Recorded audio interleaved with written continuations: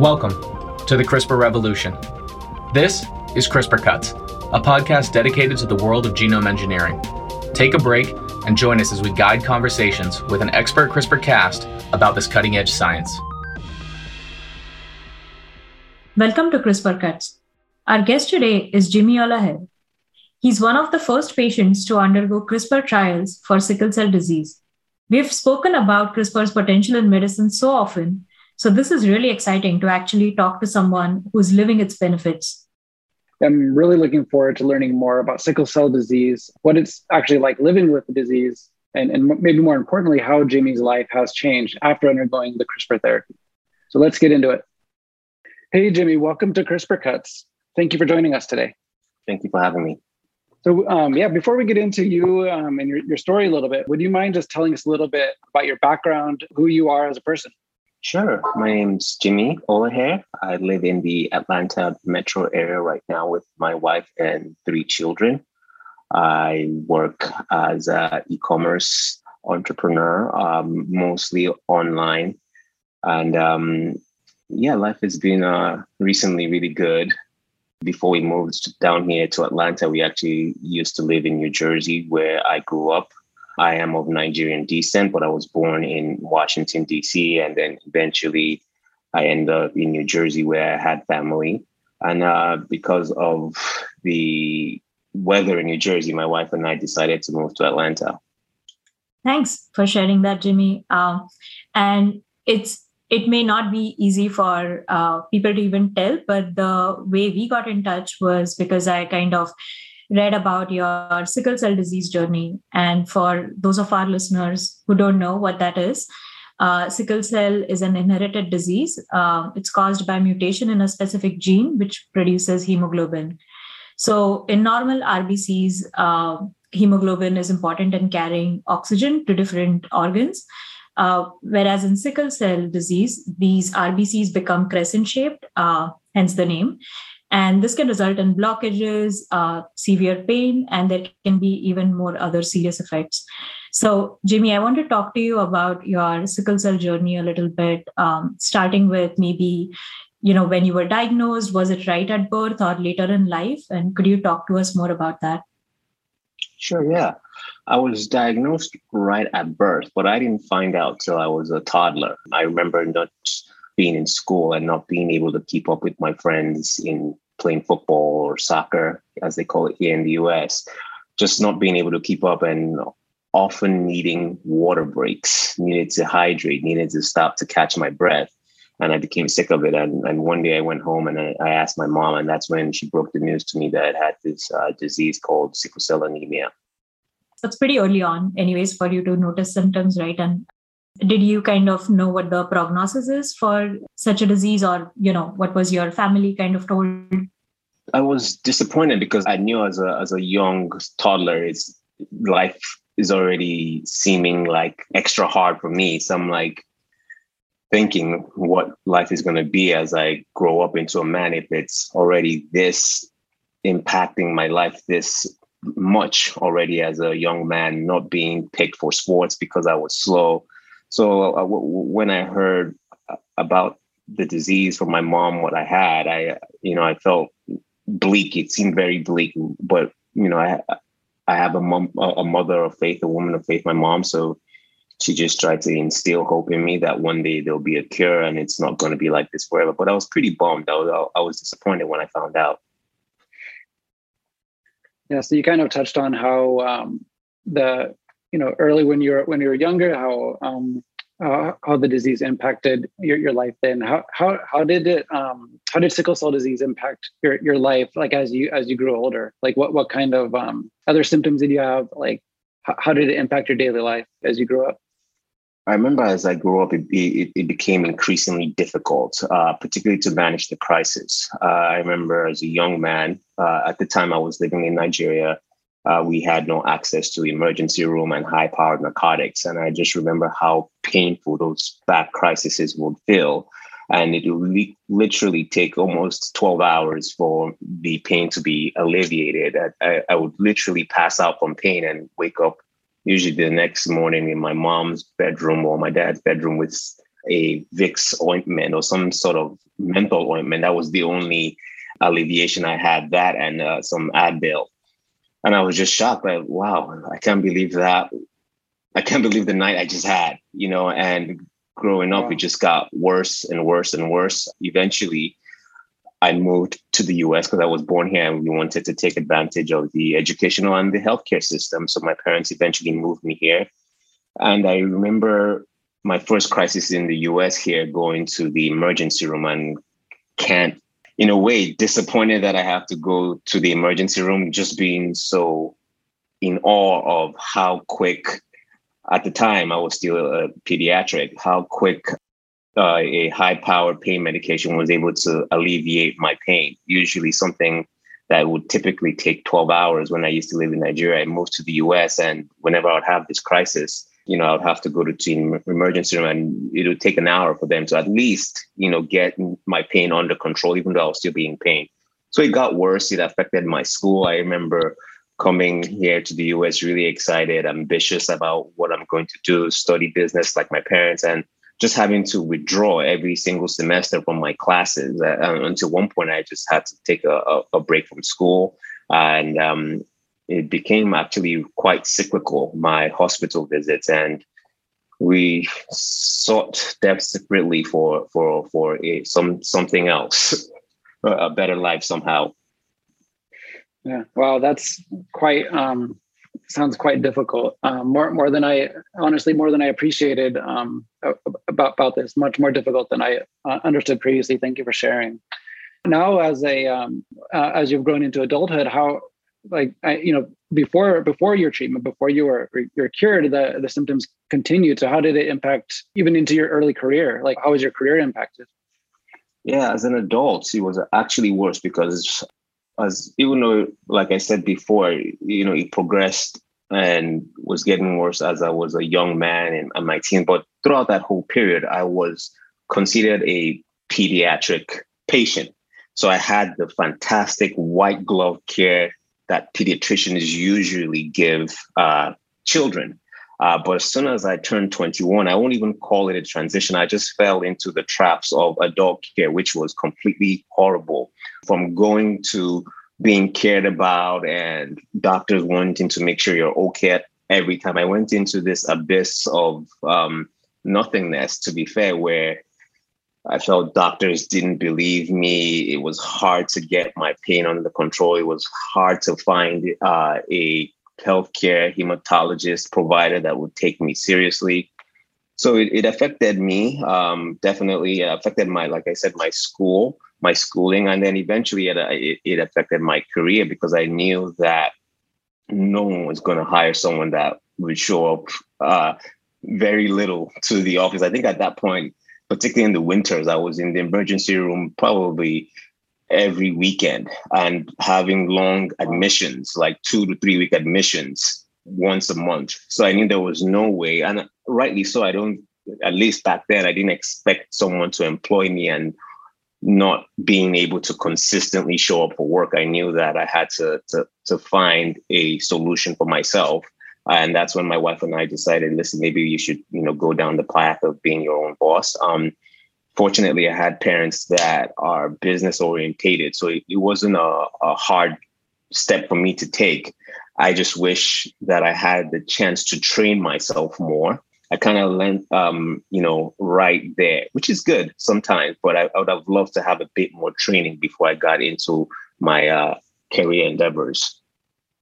Yeah, no, that's really the hard part of just living your day-to-day with the disease, I suppose. But from your description, it definitely seems like the treatment that was available to you at that time was majorly pain management, right? Like it's more of just alleviating the symptoms. Is that right? At least for me, I was at one point actually just taking care of the disease out of the emergency room because I had become so jaded with the hematologist that I had, the healthcare providers. I was never able to maintain a true, at least on a long-term basis, a good relationship with the hematologist where they were checking up on me on an ongoing basis. At one point, I did start hydroxyurea, which is a very mild chemotherapy. Initially, was used for, I think, leukemia, but they found out that it can help increase the fetal hemoglobin levels in sickle cell.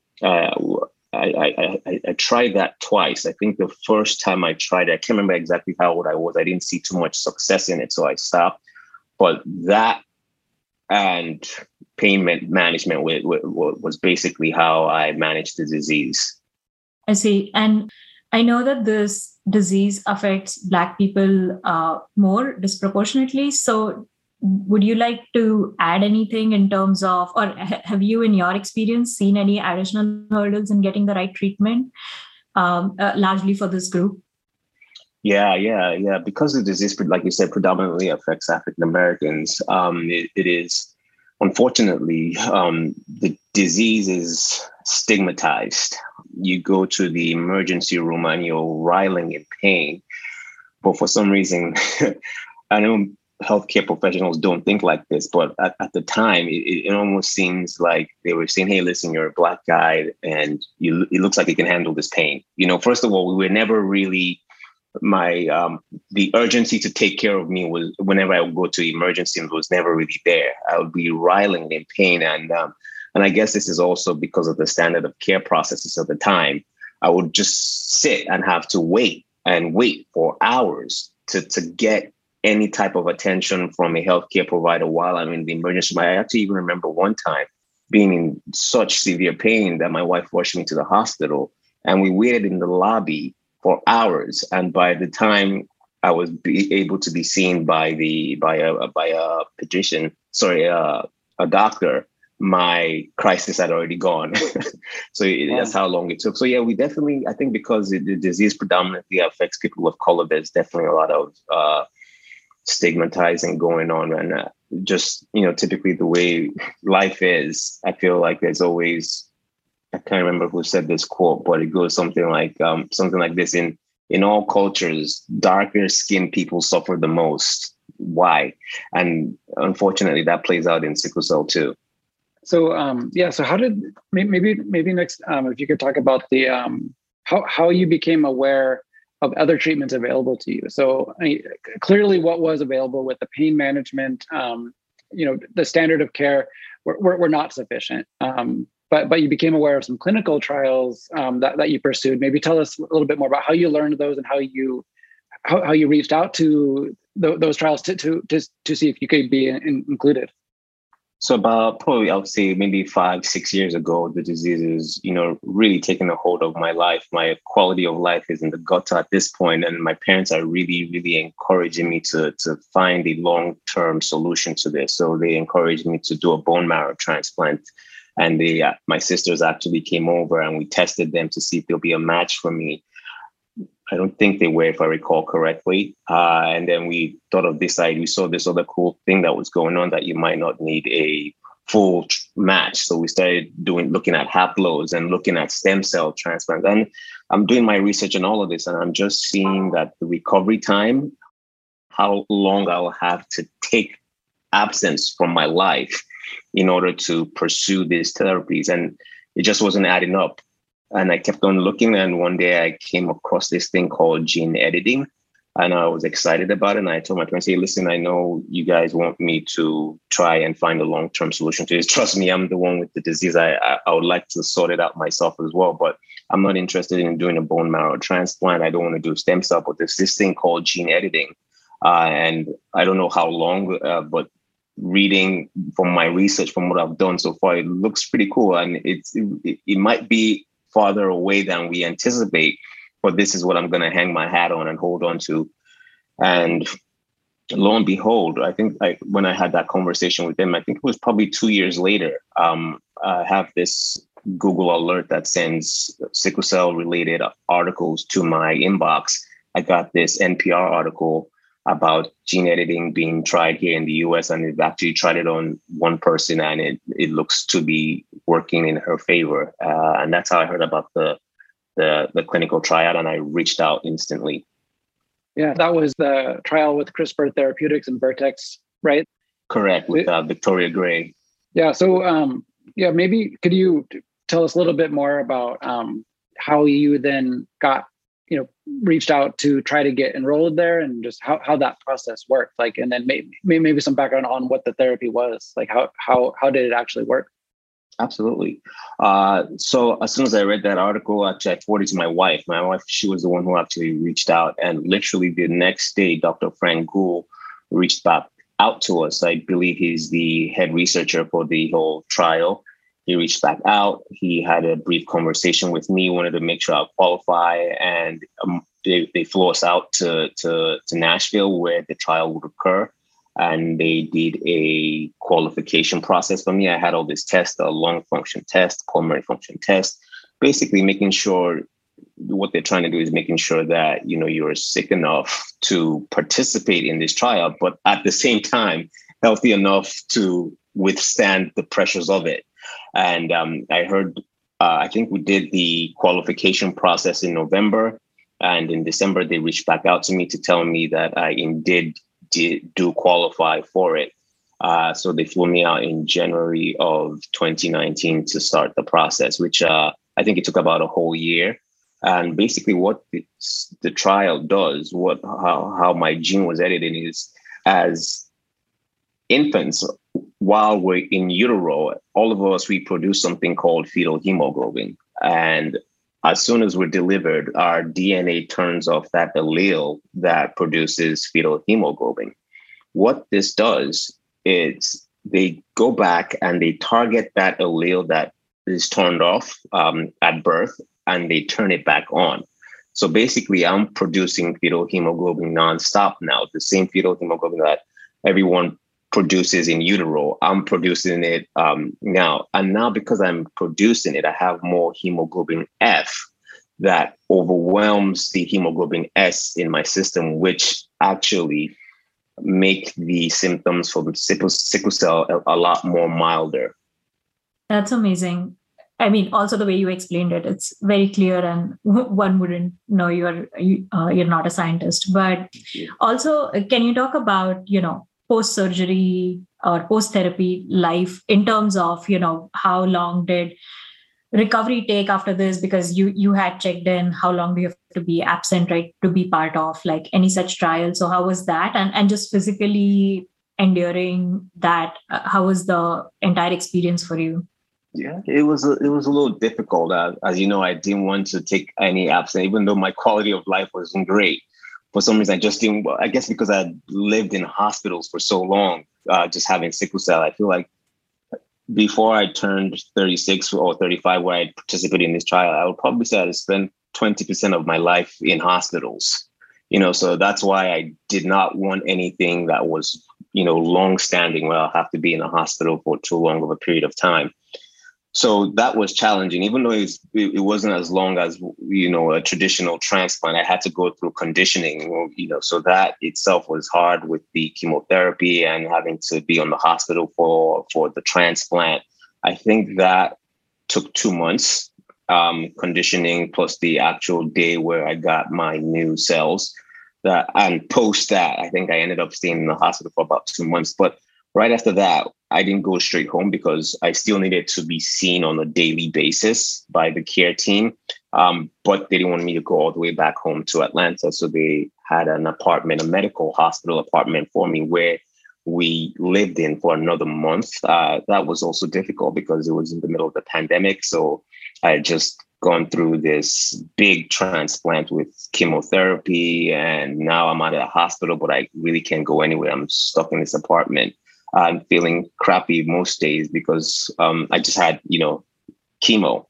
So overall, I think from when they had collected all my DNA and when they manufactured and when I was being conditioned, I probably ended up staying about 3 months in the hospital and the medical apartment before they were able to finally release me. Actually, they released me a little early. Usually post-transplant, they would like to keep you in there 60 days so they can monitor you. But because I was just so eager to get out, and I was doing well, to be fair, I was recovering quite well. They were more than comfortable letting me go 30 days early.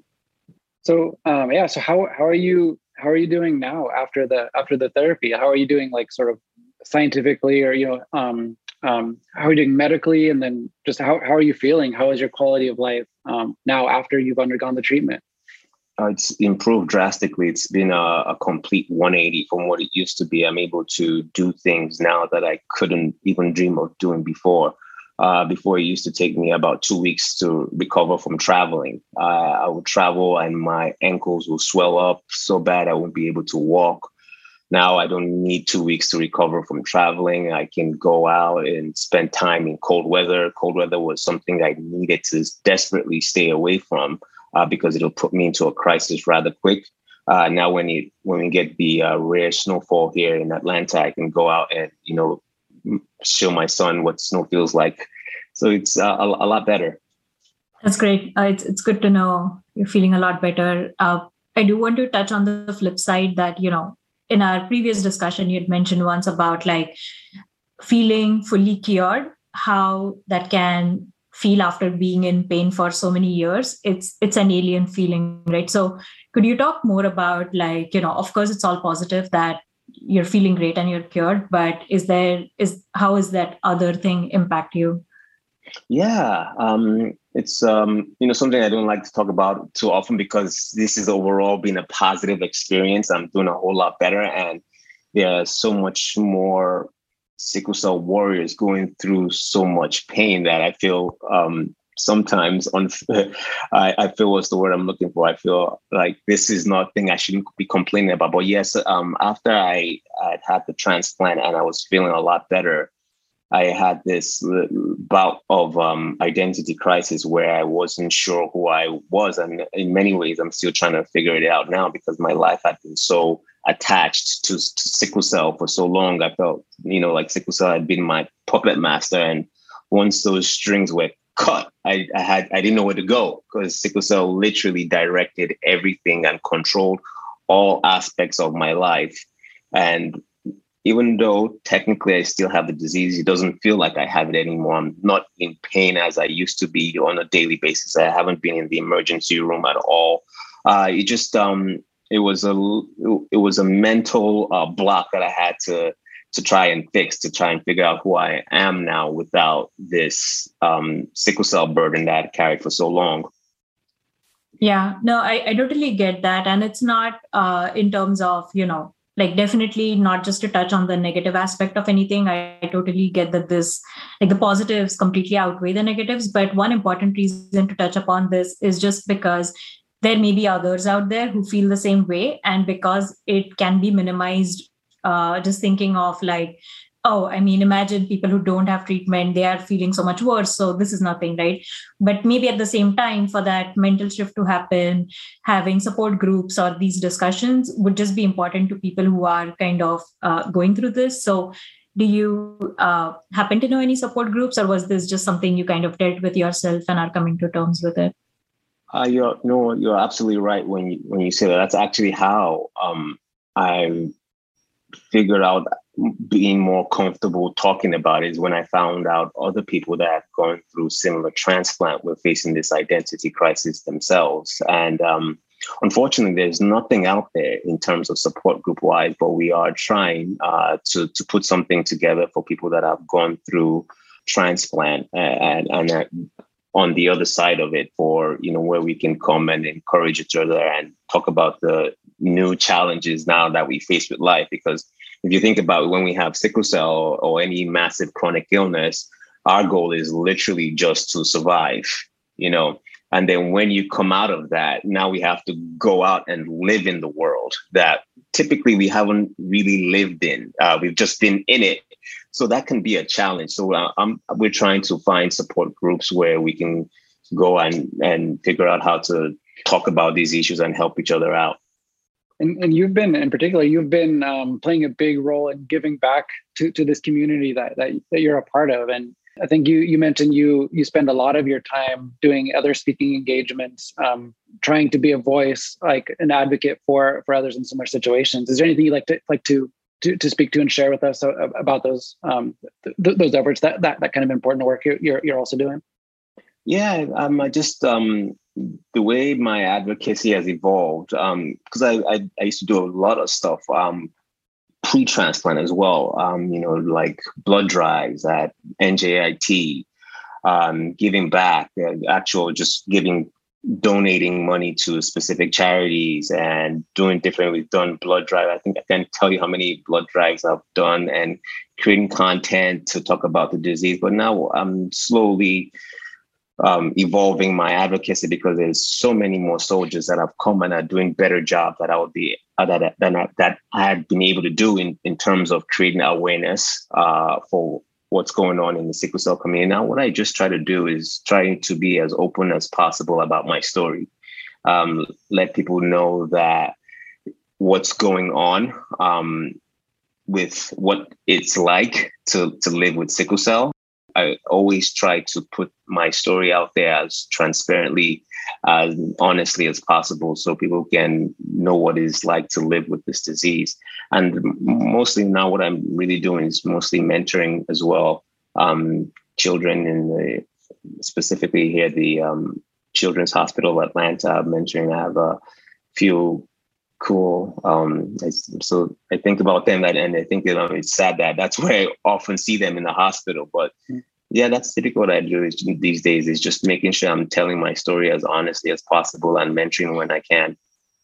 Yeah, that's great work. That's so important, especially since you identified the need for it. And it would have been easy to say, oh, I wish there was something like this, but to really fill that gap and to be the solution is really commendable. So I want to congratulate you on that. That's so thank you. Amazing work. Thank you. For your continued therapy, are you still you mentioned you're not officially cured, but your symptoms are cured. Are you continuing? Is there continued treatment? Like, are you still being monitored? Or are you checking in with your doctors to just see how everything's going? How does that all look? Yeah, so they're going to be watching me for 15 years. So right now I go back to Nashville every quarter. It's actually easier now. Right after transplant, I think I had to go back every month. But the more distance we put from post-transplant date, the less my checkups are. But there's going to be ongoing checkups for the next 15 years. And so far, has there been any side effects or anything medically that has been caught, or any concerns or anything? No concerns. Everything has just been positively overwhelming. Like you said, most of my symptoms have gone. I still have the disease. If I do a blood test right now, you still see some sickle cells in there. But just because I have so much more hemoglobin F flowing in my blood veins, I don't get the crises and the pain like I used to in the past. So that's just been the way it's been going. I'm doing really, really good. My blood counts have risen to levels that, are better than my family now. My blood count used to range between 6 to 7, sometimes 5. Now I'm in the 15 range, so it's pretty cool.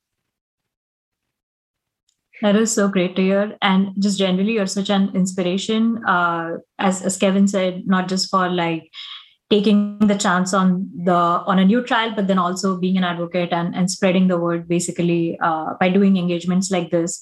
So is there any advice that you would give to others who are maybe suffering from this disease, looking for therapies, or anything different that you would have done, or the same path that you would recommend? What's your advice to anyone else in the same situation?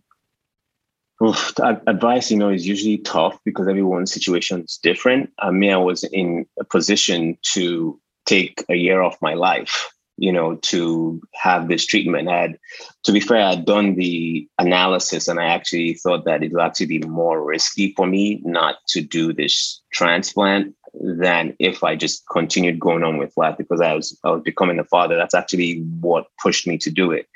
And so it's always hard to give advice. But one thing I would say is if anyone is considering a CRISPR gene editing trial or any trial, I definitely think they should, give it a good, serious look, do some research. There are more stories out there like mine that people that have done this trial and they can see the positive effects of it. I don't want to, because this is still so new. We're still at the baby ages of this therapy. We don't know what's going to happen as we go down the line. But for me, I was desperate. Like I said, I thought, doing it, not doing it would be riskier. So I had to do it. But I would definitely encourage people to give it a good, serious look and do some research and see the other stories of people that have taken part in it. And I think that would influence them positively, because so far, from what I've seen, everyone that's done it so far, their experience has been positive. And for anyone that has the chronic illness, sickle cell, not just sickle cell, any chronic illness, it's such a big burden to carry. And usually words fail, when you try to tell someone, usually the advice they get is just hang in there, wait, there's light at the end of the tunnel. But this time it's actually real. There's actually light at the end of the tunnel. I remember that's what people used to tell me when I didn't know about gene editing, that something is coming. But now there's something that's actually tangible, and it's actually coming. And God willing, one day this would be available widely to consumers anyway. So if anyone's suffering from a chronic illness that this can potentially help, I would just encourage, because it's so hard to wait, but I will encourage anyone to wait, hang in there. I know it seems all cliche, but even before I'd had the transplant, I'd actually changed my whole mindset around, because I used to be a pretty negative, pessimistic person, just living with sickle cell, always down. And before I had gotten transplant, I made it an effort to try and be more positive. And I think that's actually one of the reasons I found this transplant. It was just being a more positive person. And I know it's difficult to say now that I'm on the other side, but I'll encourage anyone going through something as difficult as sickle cell to always just try to find the silver lining in everything. It'll get annoying sometime, but always having that positive mindset and trying to find the good in your life can go a really long way. Yeah, absolutely. Because it's always, you never know when the next new treatment will be available for sickle cell disease. It seems like it's here. Like you mentioned a few years ago you were not wanting to do bone marrow transplant. You were going to wait for the gene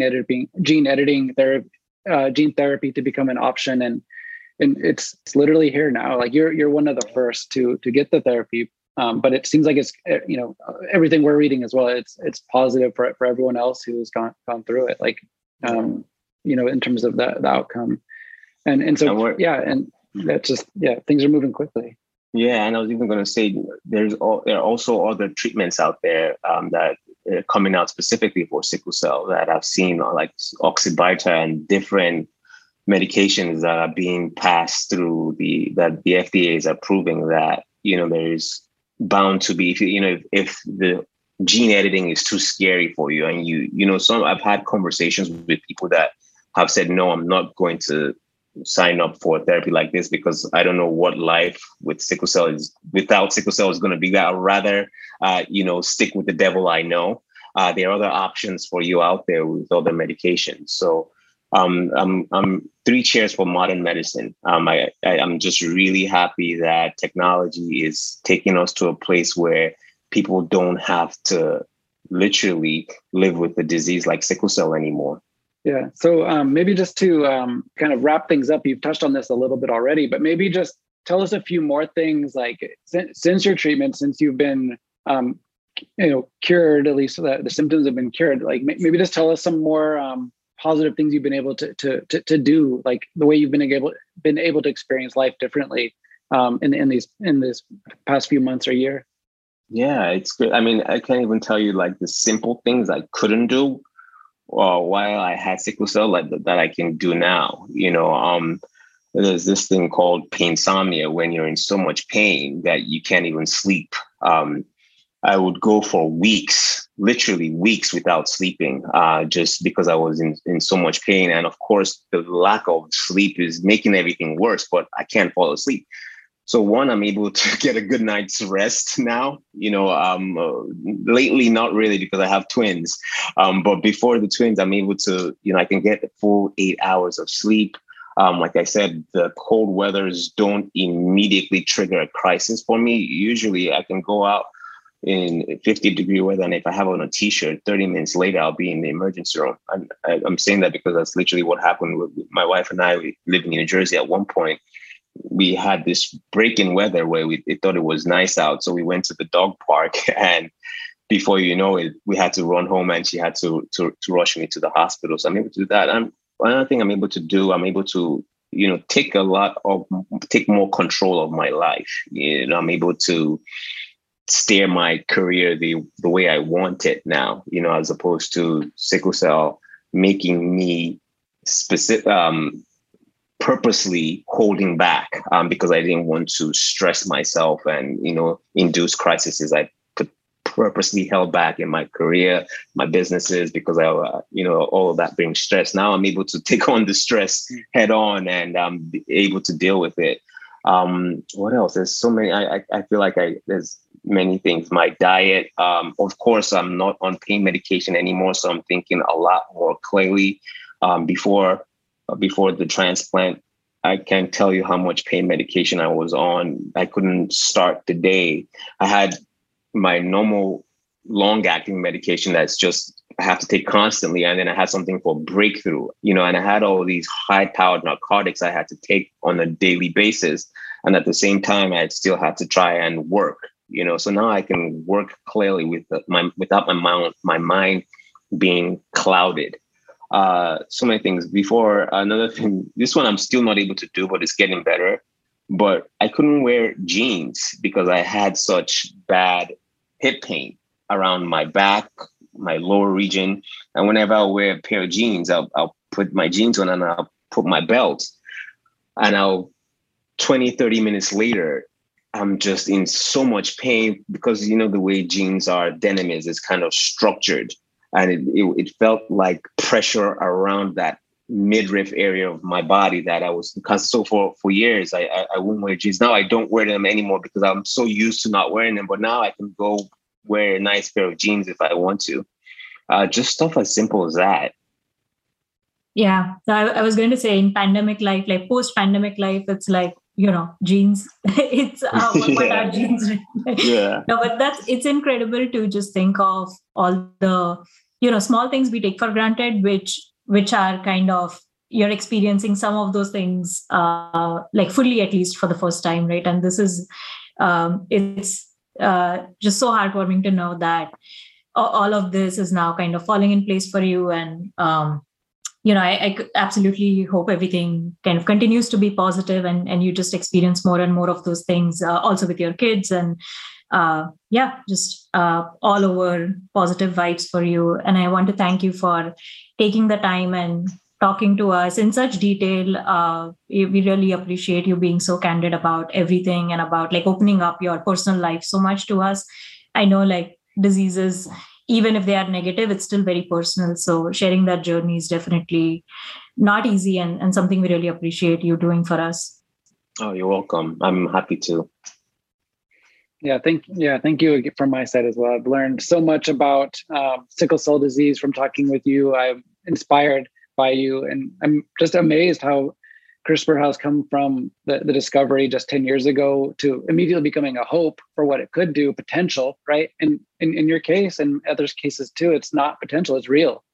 Yeah. And it's really cool talking to you because you're one of the first people that have been cured by CRISPR. And this is like what the future holds, but it's already here. That's so amazing to be seeing it. And wish you continued health and, you have a lot of great years ahead of you and best wishes, Jimmy.